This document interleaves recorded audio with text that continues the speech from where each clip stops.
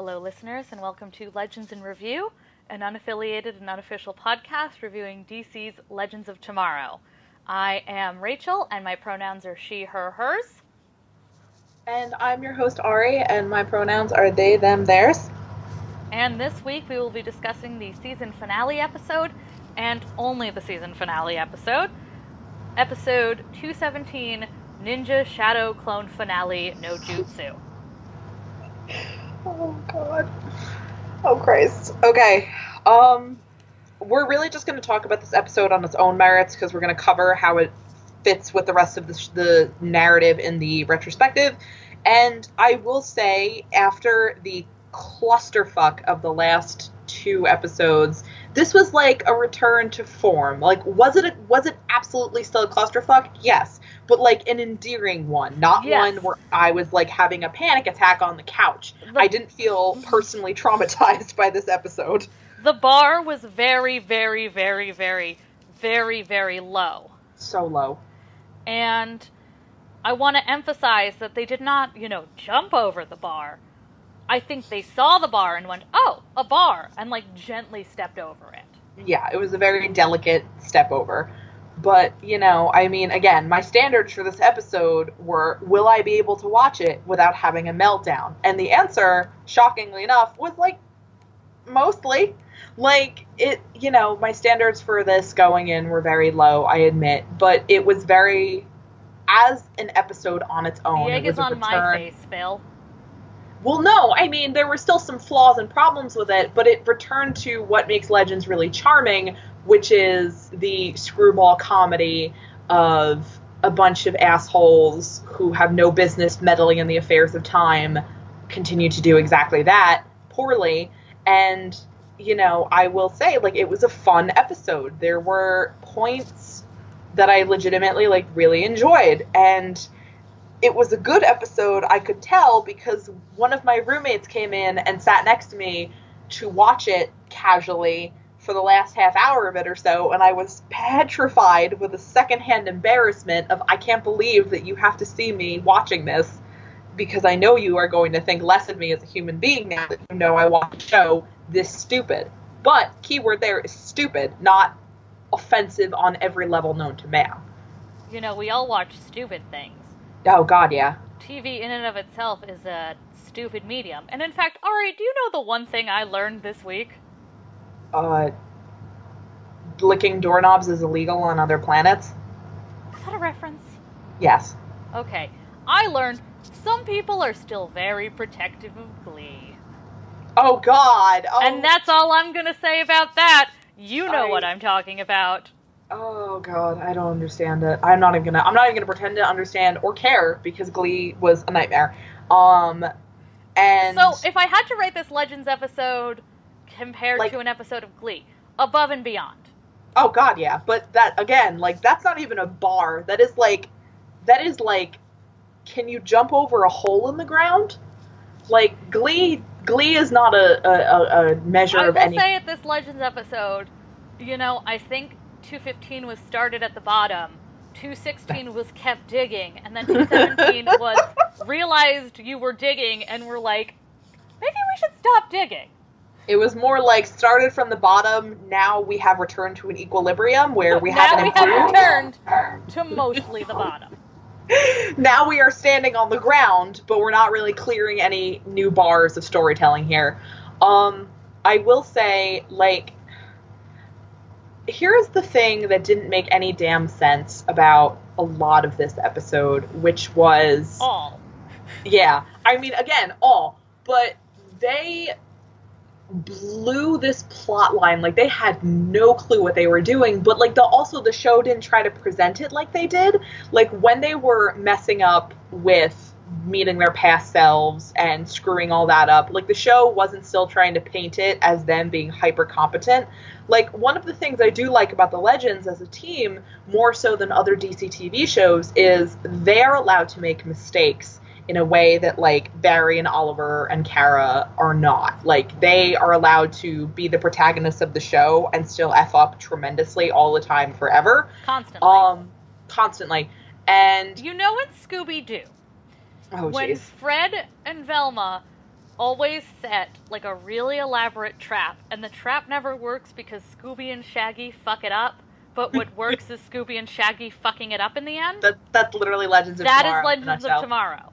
Yeah, like, not even as a joke. Like, it's like, do you want 30 minutes of what was usually a minute or so of a Scooby-Doo episode? Good news, we have that. It's called Legends of Tomorrow. Like, this is a show that, you know, the when way... When do they go to a hay bale factory or an abandoned mill? Fuck.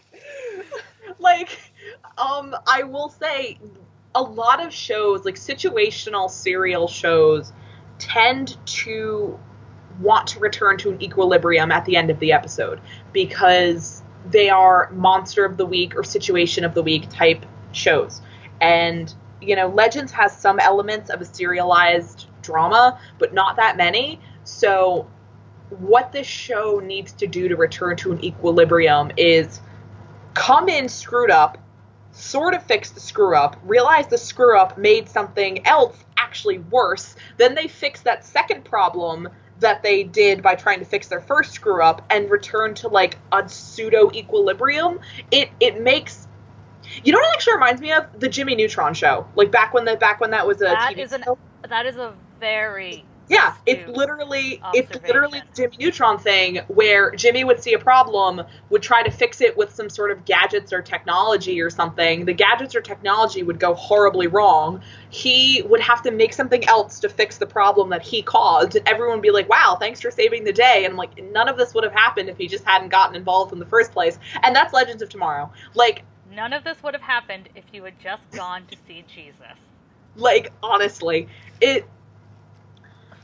I will say, you know, I think to a certain extent when they are aware of that, when they write the team acting and behaving and doing things that way, it can be really endearing and funny when they present the team as flawed.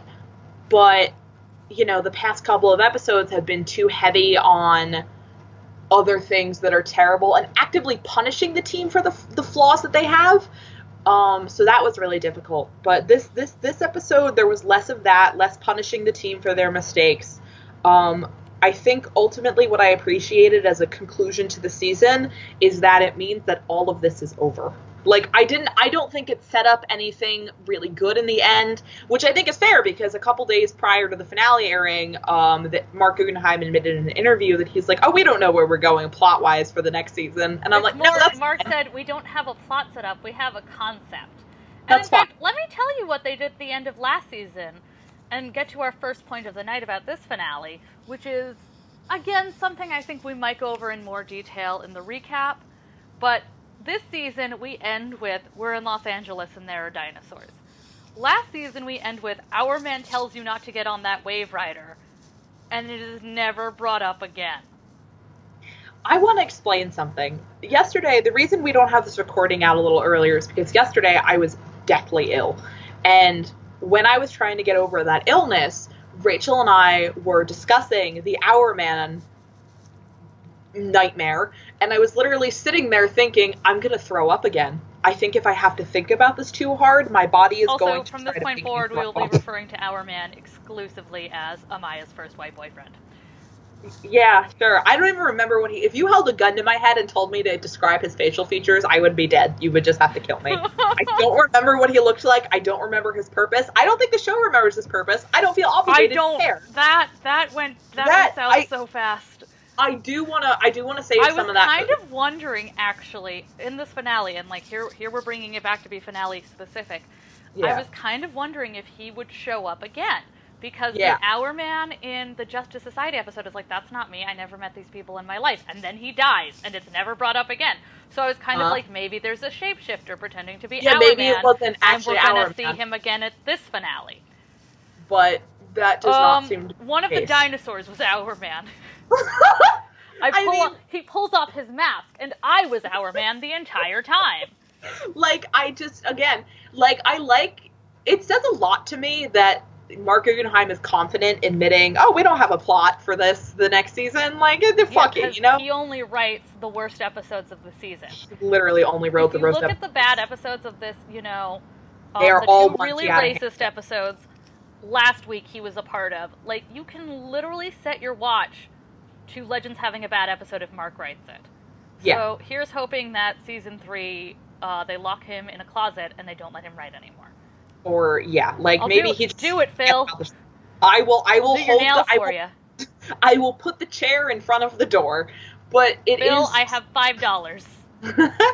But it is something where I think what I'm frustrated with in terms of this finale is they picked the weirdest ways to kind of try to return to an equilibrium. Like, this finale was super unsatisfying in terms of a resolution to this season, because this season has been chaotic and just disjointed. So I get that. It's hard to kind of try to bring all that together. But one, it feels like they didn't even try. Well, because it feels like they didn't even try. Like, a lot of, if there was a plot line established before Doomworld, it wasn't getting resolved in this finale. Nothing we got established before Doomworld, any sort of plot line, any sort of character development, any sort of anything that was not established within the last 3 episodes, none of it was touched on, referenced, resolved, forget it. The only thing that was resolved, and I will say in their defense... Alright, would you say forget it, or would you say perhaps forget about it?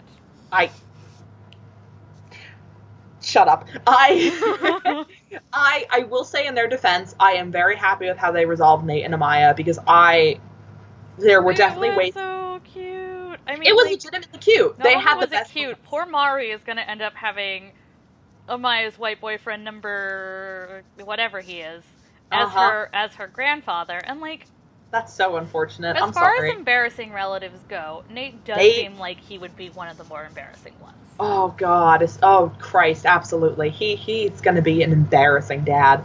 Like, he's going to be a nightmare. Well, he's her granddad, so that's 3 times the embarrassment. Oh, my God. Oh, God. He's going to have all of those awful, like, shirts you get from Walmart that, like, have, like, my pop-up is the best pop-up kind of stuff on them. World's okayest grandpa. Oh, Christ. It's going to be a disaster is what we're saying. But I liked that they resolved that in a way where Amaya has not had a lot of plot this season, as we have established. But I do like that she was like, screw that. Through season 3. Fingers crossed. She said, with very little hope. Very little hope. But I do appreciate that after her getting... I really thought they were going to keep her dead. Or they were going to do some weird, bittersweet thing where, like, I don't know. I thought they were going to fuck this up, and they didn't. They brought Amaya back. She's fine. She doesn't seem to have any ill side effects, knock on wood, from having died in the Doomworld timeline. Because they all Ari says knock on wood. I honestly think they're going to forget that even happened to her. So, just dust her off. I think she's okay. Dust her off. Run it under a little water. She's fine. Yeah, no, I do think she's fine. I don't think they're going to try to, be like, oh, well, she's actually fading from existence because something, whatever. Well, because then that would happen to all of them. Yeah, I don't think they care enough. Do you want to talk about watching the team die in various ways? Here, I'll tell you this. I didn't watch. Like, I legitimately looked at my phone, hardcore, did not pay attention to the screen, because going into this, I was very afraid we were going to lose someone who was important to me. I was any of the team, if any of the team had died for real, I would have been very, very upset by it, like, on a really deep emotional level. I tend to get very attached to the characters of my favorite TV shows, so I was scared. I don't think our listeners have been able to pick that up. Shut up. I get very attached, so I was really afraid that this was going to go poorly, and the fact that it was just the alternate universe versions of them dying was kind of a relief, just because I'm like, well, at least no one's dying for real.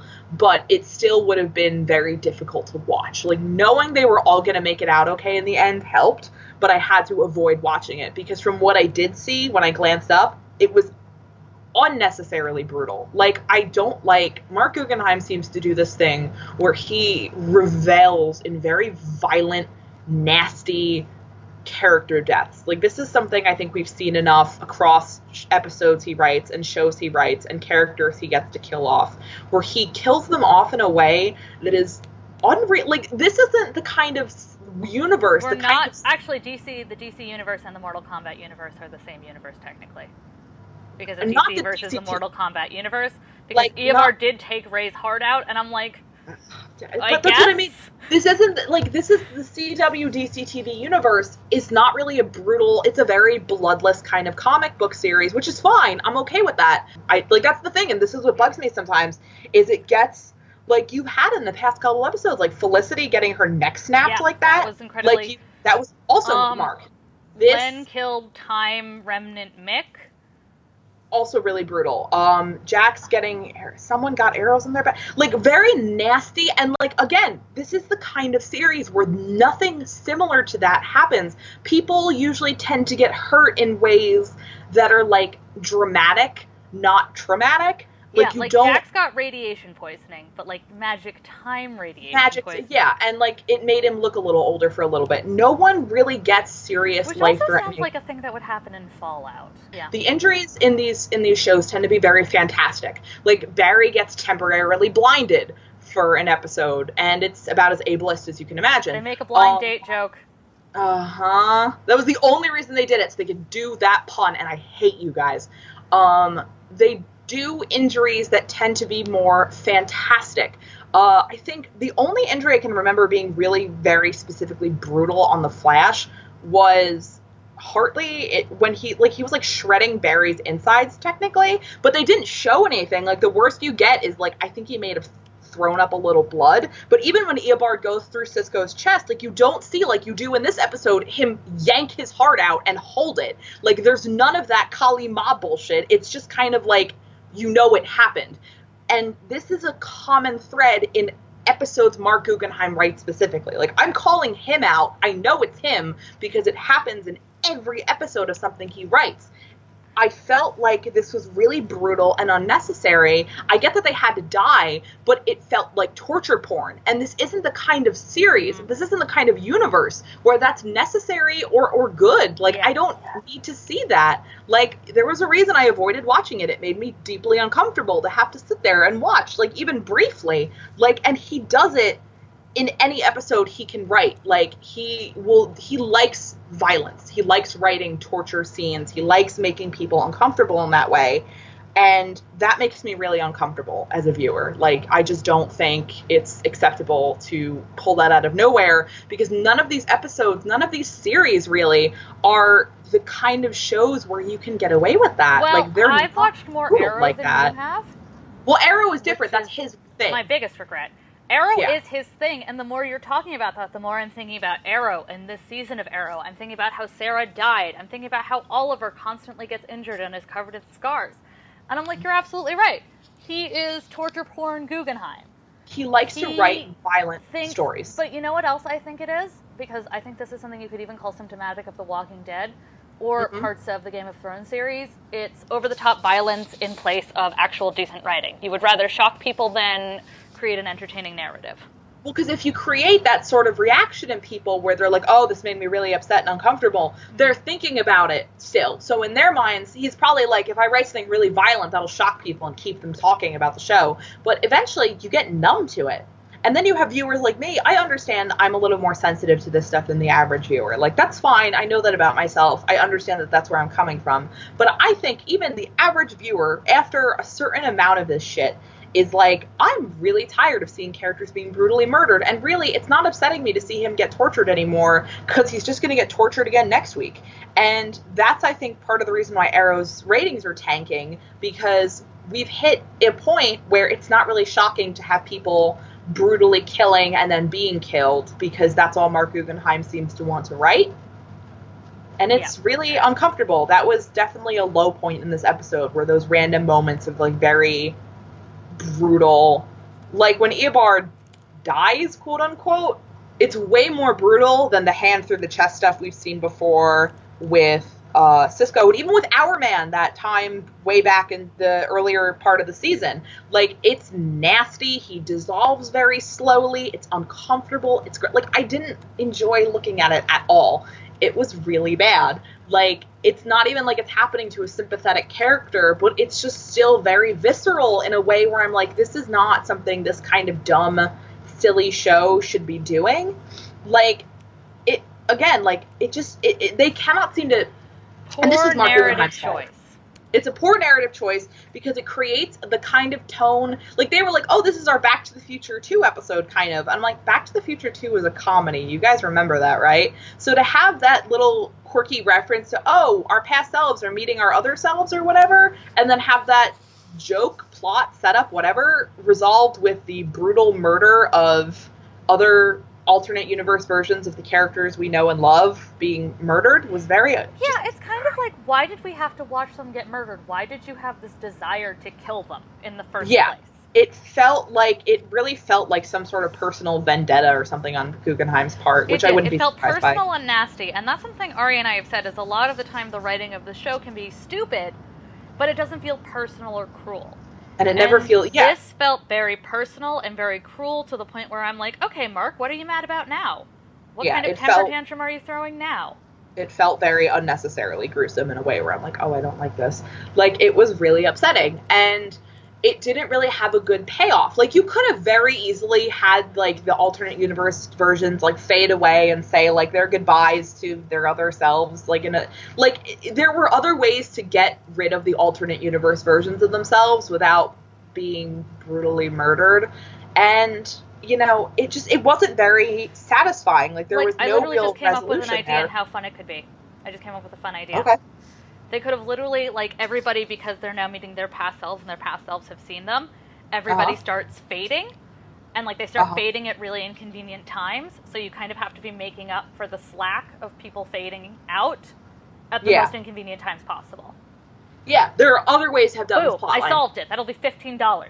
Yeah, like, there were absolutely better ways to do this plotline, and also, again, if we're talking about this finale simply as a resolution to this season, it was really stupid. Yeah. There simply wasn't a resolution to a lot of stuff that happened this season, but I would like to talk about Rip, because I think that was, out of all the things that they tried to address that they'd set up prior to Doom World, they have said that Rip is coming back for season 3, and I believe that, if only because Arthur Darvill is one of the best actors on the show, but it feels very frustrating to go through this again, because the only solid arc of this season, the only well-plotted, well-paced, solid tone, good structure, good character development, the only thing the only time that happened this season was with Rip's narrative arc, and now he's leaving again. Not only was it Rip's frustrating. Not only was it Rip's narrative arc, he was only there for half a season. He did not even get his narrative arc didn't even get the full order of episodes. No, and, like, that's the thing. It's like they still did a very good job with what they had. I will still say it's my favorite part of the season. But the fact that he left again, and also while leaving, implied a lot of things still are not resolved in his narrative, which is really frustrating to me, because from what he said to Sarah, he's like, you guys don't need me, I'm a burden, I don't know what my place in the world is anymore, and I have to leave because I don't know who I am anymore. That's really fucking stupid, because, number one, we've established that this ship, this whole role of being a Time Master is something that Rip has been conscripted into since, like, toddler age. Like, this is something he was raised his entire life under the presumption that he was 10. 10-ish. So, like, Pokemon trainer shit. Like, this was is his told... Pokemon trainer. And, like, when you're 10, if someone shows up to you when you're 10 years old and says, hey, kid, you want to grow up and be, like, a time-traveling space cowboy? You're going to be like, oh, boy, do I, because that sounds amazing. Like, this is what he trained his whole life to be able to do. And so to have this not be something he's willing to fight for is so ridiculous, especially since we've also established that he loves Gideon, would not want to leave Gideon, thinks of Gideon as incredibly important to him, and is also just willing to leave the ship with Sarah for... I somehow assumed that when he tried to get on the dropship, Gideon literally just locked him in there and said, oh no, you don't get to leave me again. Nope. You son of a bitch. It's very frustrating to see him leave without having resolved any of this, because we didn't have him for a lot of the season, and we spent a decent chunk of the season, and the only decent chunk of the season, getting him back, getting his memories back, getting him unbrainwashed, dealing with evil Rip, and we haven't really dealt with the fallout of that in any meaningful way, because they just skipped right into Doom World, and Jesus Christ, like, there was no fair resolution of the character. Very, very, very, very bad. Like, worse than The Flash this season, and that's saying something. Like, it is a problem that the solution to Rip's plotline for them seems to be, oh, let's have him leave again. I know he's coming back. Stop fucking doing this, though, because it's incredibly annoying for us to get really attached to his plotline and for you fuckers to pull us away at the last minute and be like, oh, he's leaving it. No, he's staying right where he fucking is. I'm chaining him to the goddamn ship. And, I'm it's kind of interesting because I'm like, okay, I guess he went off to live with Carter and Kendra. He's going to help them raise their baby. I'm hoping they only have him away for an episode or two this time and not half the fucking season. But it really does frustrate me that they are very, like, bait and switch with his narrative a lot. And that's a good way to describe it. Not fair, or really, it doesn't make any sense because they still market him as kind of the quote-unquote white male lead of the show when they're not marketing Ray as that. And it's very weird that the guy who is hyped up as the protagonist and the guy who also is the linchpin of the whole series, like the whole reason this started is because Rip brought them together. So to have Rip be like, oh, well, the team doesn't need me anymore, is really doesn't make any sense. And it's so weird. Everything about it is just so bizarre, and I don't understand why they feel the need to keep kicking him off the team and making him go somewhere else and do something else, because it doesn't, like, what are you doing? Especially when they've admitted they don't have a plot. So, like, why are you getting rid of the only person aside from Mick? And even then, Mick is not quite in the best state of mind to really be running the team on time travel affairs. Like, Rip still knows a lot of things about time travel and the practice of meddling in time and doing things as a time master that no one else on the team has any access to. I don't think he understands that, though. Like, when he's like, oh, Sarah, you can do a better job of this than I can. I'm like, no, she can't. She was only doing this with the assumption that you were going to come back and help her, idiot. Yeah. Like, Sarah doesn't know about not meddling in the time stream. Sarah isn't very good at this. I would kind of love in season 3 to see a bit more Sarah knowing now that Rip did not leave this time to protect them and chose to sort of take a sabbatical, to see her get more frustrated as the season sort of goes on, and her being like, wow, sure could use an extra pair of fucking hands. I would like to see that too, like her being mad at him. Like, she could forgive him, I think, when she realized the first time around that he left to protect the spear and to deal with the JSA. But I would like to see her get mad at him because she's like, hey, asshole, you're not even doing anything important. You're just sitting in your mom's house and crying. Could you come back? I could use some, like, I could use an extra cry on the ship. Yeah, like, it's very, I would like to see her get frustrated because I think part of the reason she's held up so well the past few, this whole season, basically, is because, number one, I don't think she ever expected this to be permanent. Number two, because she was like, someone has to step up and be in charge, and for some reason that's me, and that's fine, I can handle it, I'm gonna do this, because Rip's gone, or later on, Rip's in a bad place, so I have to take care of the family, I have to take care of the team. But now that she knows that Rip is fine, that Rip has all his memories, there's nothing wrong with him, and he's just dicking off because he doesn't want to deal with his emotions, I want her to be a little more upset, a little more frustrated. I want her to fuck up and make bad calls because she doesn't understand, like, a lot of stuff about meddling in time or just running, like, there has to be more to piloting a time ship than screwing around causing aberrations, and the fact that the show can't seem to establish that is another really frustrating part of why they're acting like Rip has nothing more to teach her, quote unquote. Like, what? Like, and, like, that just, what is this, a kung fu movie? Yeah, it really does. Life like, is a learning experience, assholes. It doesn't make any sense. Like, nothing about what he said to her makes sense unless you accept that he was only saying it to try to give himself an easier out, which is fair, but I don't know if they're going to choose to treat it that way or not. Like, I can never tell with this show if things are going to be reestablished or whatever. And it baffles the hell out of me. Like, I don't know. That's another thing about the show that is just a very weird thing to contend with, which is I never know if something is going to be important or not. Like, sometimes I'm like, oh, will this come up later? This seems like an interesting setup for something later. And then it just will never be mentioned again. And they do that with astounding frequency, especially this season. And that was very frustrating. Like, the finale was a good return to form, But in terms of how a finale should work, which is finishing up plot lines from the season that you just had while setting up plot lines for the next season, it failed on a lot of levels. Yeah. Would you like to talk about Len and Mick? Okay, I want to be brief. Yes. I'm grateful Mick didn't die. I'm also very grateful. Yeah, a lot of people thought Dominic was going to leave. I'm really, really glad he didn't. I also think he really likes his cast, and he really gets along really well with the castmates, and so I'm happy he gets to stay and hang out with them. And I'm happy Mick is still around. I'm happy Mick is still around. If you told me 2 years ago, oh, you're going to love and protect Mick Rory, I'd be like, who? What? Why? I mean, it's very interesting to me because, like, I was really invested. That was the one good thing I think about the season in the long run, which they still didn't resolve in the finale very well, which was his development and character growth, because he's still not a quote-unquote good guy, but he's healed and sort of processing his trauma in a way that feels very realistic and super endearing and engaging. As someone who is also mentally ill, I like that he's never really obligated to be super heroic.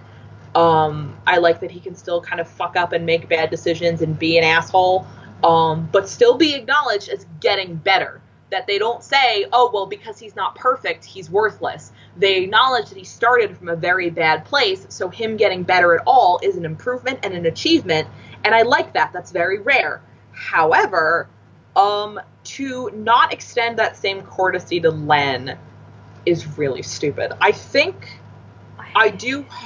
Think whatever, that the Flash, that Barry is going to do something else stupid to the timeline and bring Len back, because that's something Barry would do. Like, Barry and Len in the Flash do have that kind of relationship where I think once Barry realizes that Len is dead, because he's been a little preoccupied with Iris dying, so he hasn't really had the time to look into Len, but I think he would absolutely try to bring Len back and save Len, and I think they're saving it for the Flash because, as frustrating as it is as someone who really fell in love with Len's development on Legends, he is still technically, like, the Flash's character, quote-unquote. Yes, so if they are going to bring Len back, it's going to be through the Flash. Yeah, sorry.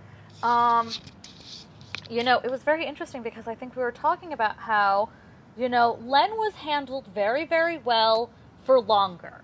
And then we saw him in these 2 episodes, and they really just needed a villain, and they didn't even think about it. Yeah. And quite frankly, like Ari said, it is very, very likely that Greg Berlanti or someone said, Captain Cold is our thing, and that's Barry's thing, because I guess Barry is more important to Len than Mick is. Like, oh, that makes me real mad. But it very much smacked of Legends just needed a villain, and sort of everyone on the team knows that's not Len, and Mick tells him you're going to be a good person, and everyone on the team still believes that the Len that they all knew is Len. I mean, I have a harder time than you establishing the idea of, like, not real Len versus real Len, but that's more the show's problem. Yes. I don't think they do a good enough job establishing that this is a different Len, basically, because even in the context of being, like, a pre-Legends Len, this does not feel like Flash Len. Like, Flash Len, before Legends, still had a sense of humor, cared about Len, cared about Lisa, cared about Mick, had a code, was an honorable thief type. Like, this felt like they wanted a villain with connection to the cast in some way, because all of the other villains they had really only had, like, brief connections to anyone on the team. There was nothing really tied. But they had no idea what the connotations of bringing back Len as a villain meant. In that, especially in that very I don't even think they understood him as a villain when he was a villain. Yeah, no. I mean, again, the villain Len we see in these past 2 episodes is very one-note and weird. It seems like the only thing he talks about is the idea of robbing banks and being a jerk to Mick, which is not even, like, Flash Len. Like, it really does feel like they just wanted someone who could function as a villain with a capital V and had a connection to the team, but didn't think about the logistics of Len pre-Legends as, like, there just doesn't seem to have been a lot of thought in bringing Len back, and that's really not fair to Wentworth as an actor, to Len as a character, to us as viewers who got invested in Len's narrative arc over a season. Everything about that was really dumb and badly handled, and they dropped the ball on it completely, which is frustrating because it's literally feel bad. You should feel bad. This is the only plot line they managed to carry over from season 1, and they fucked it up tremendously. Like, you managed to drop every other thing you set up in season 1. You brought this one thing back, and you fucked it. So like, you know what? Season 3, don't bring a single thing back. It's all new. Just don't. Just hit the reset button. I don't care anymore. God damn it. As an episode in terms of return to form, you know, final verdict, I think this was a good return to form in terms of tone, in terms of team. Everything else was a disaster. And that's the Legends we know and love, at the very least. Yeah, so that's something. I think I'll be interested to see where season 3 goes.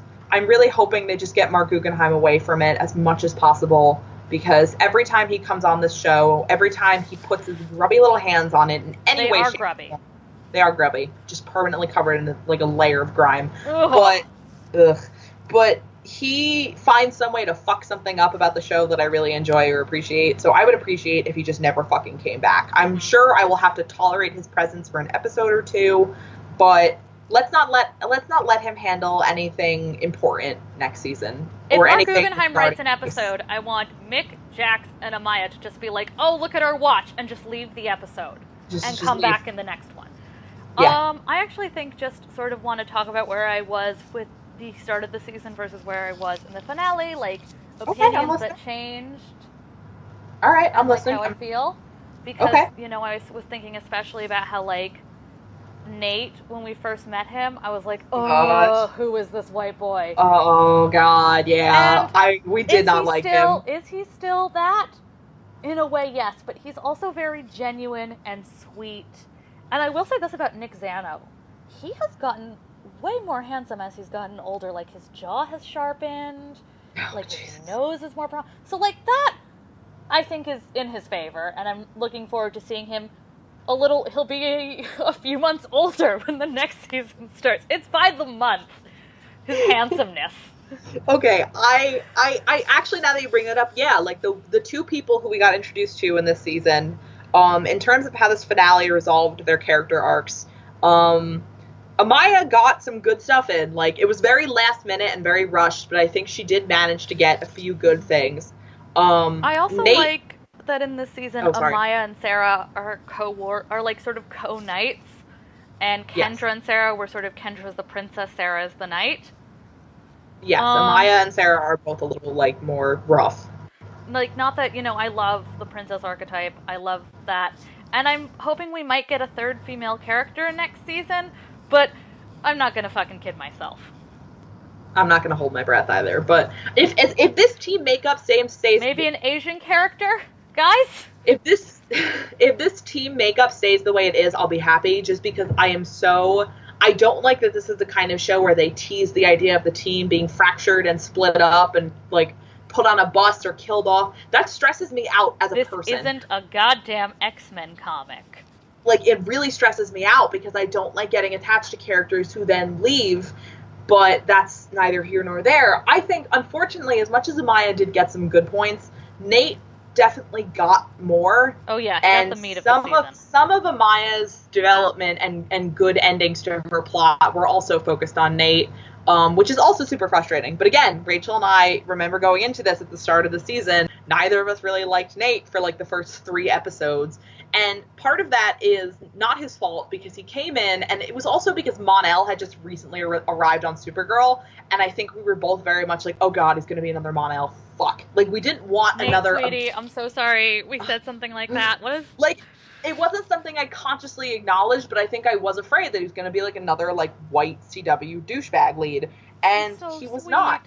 He's very sweet. And that's the good thing about Nate and how to introduce a new character, especially if they're a white male character, because I think there are certain viewers who are like, oh God, another white boy. Like, they made him very gentle and made him very sweet. He was a Ray Palmer, which is the only acceptable kind of white guy. And his flaws are still endearing. Like, it's not like with some male characters where we're supposed to accept him for all their flaws, when their flaws are, he likes to kill people.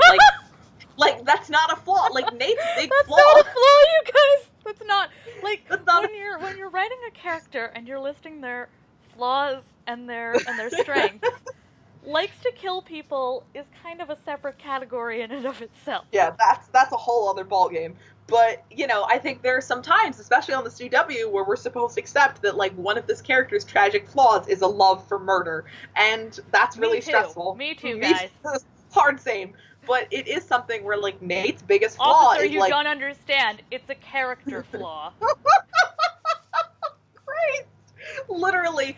I'm working on resolving this part of my narrative. Oh, fuck. Okay, I love the upcoming season of Arrow. A whole lot. I think we're gonna see some really great conversations. Imagine if we hated ourselves enough to actually... Well, I mean, I'm gonna have to probably... Because Katie's gonna be on it again. I don't know if I'm gonna have to watch. I don't know. No, because it's not Laurel. It's just, like, it's other Laurel. And so they're just gonna... It's not worth getting into. I don't know. I gotta... You do it for her. I'm not gonna be watching. It for her. Sorry. No, you can. I'm not gonna. I know. Like, I get what I deserve. No, it's fine. Like, I'm just not gonna. Unless they also bring Nyssa back in a meaningful way, but they won't. And my point is, like, the thing with Nate is he got some really good resolution, and he managed to develop into a character that I can really enjoy and support and emote for. Like, you know, like, the stuff with his dad was handled pretty nicely, mostly. There was a little bit at the end, but, like, it made me feel for him. It made me appreciate him. You know, there's a lot about Nate that ended up being really likable because his biggest flaw is that he thinks he's, like, way more chill in a romantic relationship than he actually is.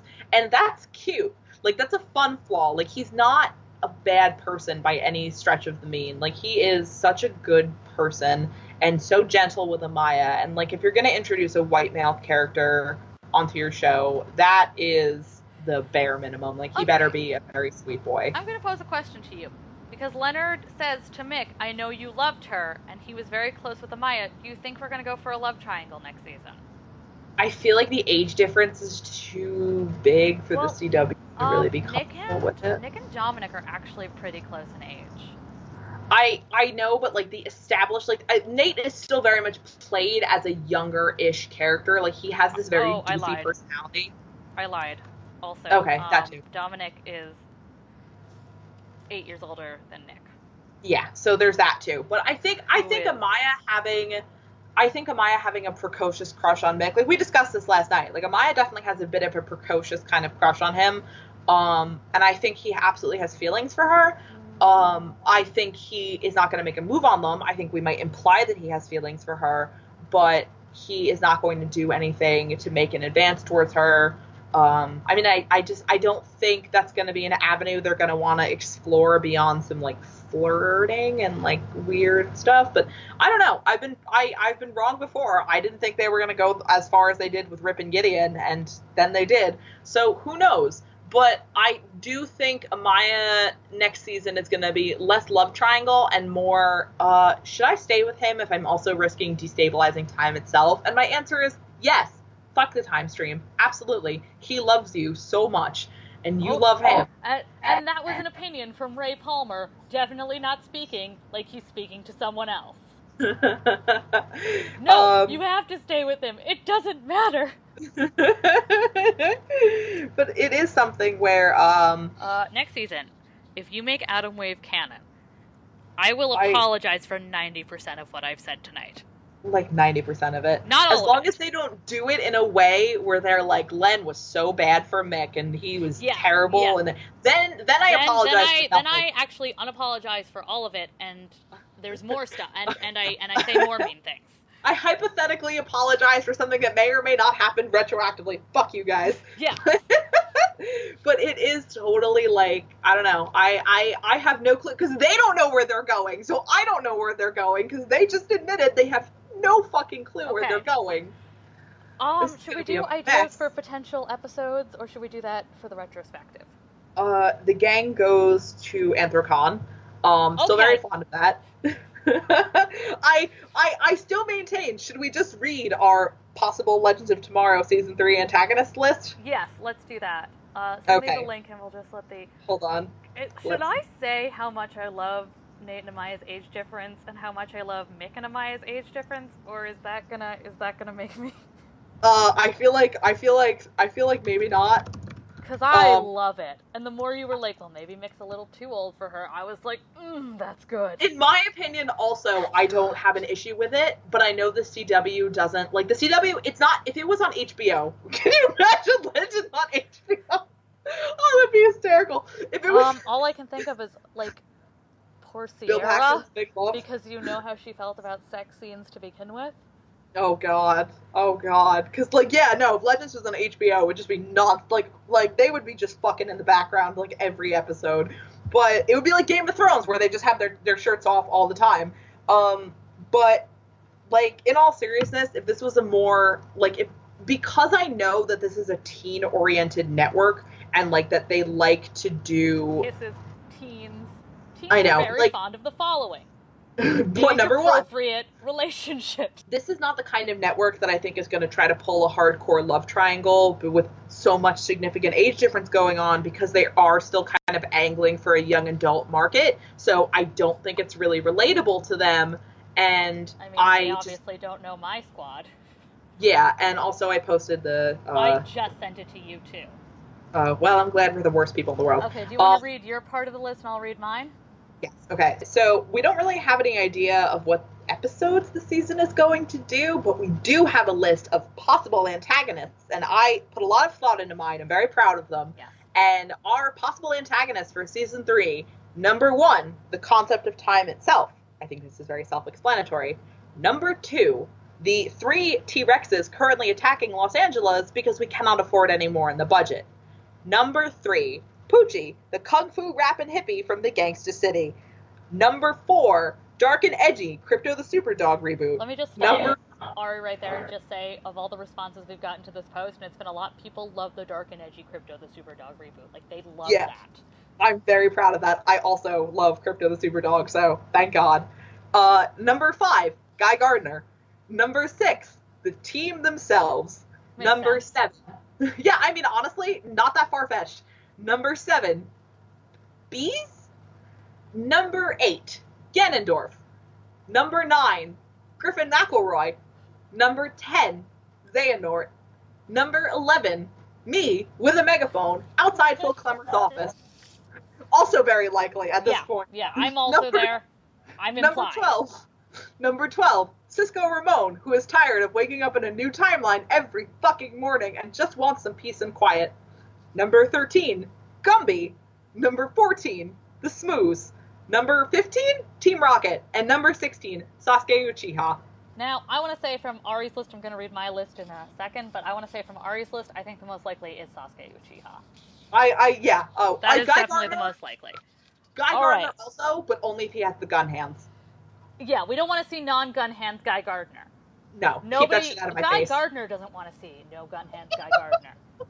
Show some goddamn respect. Okay, here's my list.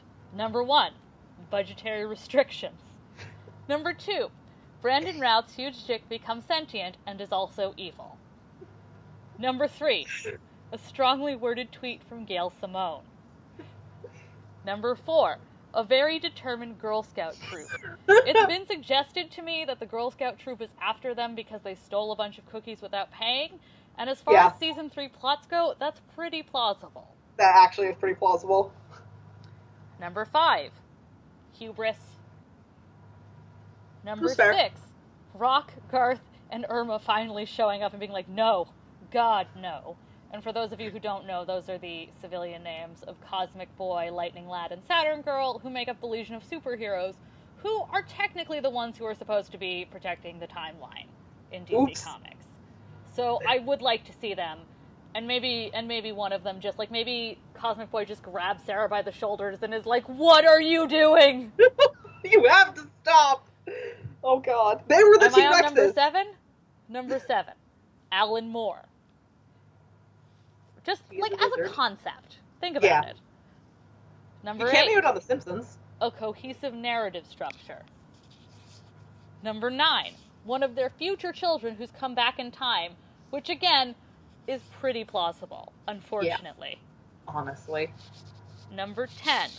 Regret.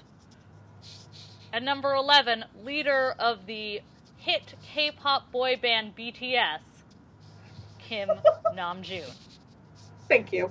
I I think it's down to, from your list, a strongly worded tweet from Gail Simone, Yes. or a very determined Girl Scout troop, because it has been proposed that Girl Scout troops are actually the people who keep Bigfoot secret. So if the gang accidentally kills Bigfoot or otherwise interferes with Bigfoot, they would. The Girl Scout troop is going to have to come after the team. I hope the team does not kill Bigfoot. I am a very big Bigfoot fan. No pun Bigfoot, intended. if you're out there, we'd love for you to come on the show. I know, by all means, guest star. But I absolutely could buy a Girl Scout troop pursuing the team. That would be hilarious. Not even a Girl Scout troop with like laser weapons or anything. Just a regular Girl Scout troop. And I'm talking like 12-year-olds. Yeah, like just a bunch of kids. Just, you know, that's about where I can trust this team to handle. I think ultimately, this is very indicative of what we expect the team to handle, which is nothing, at least very well.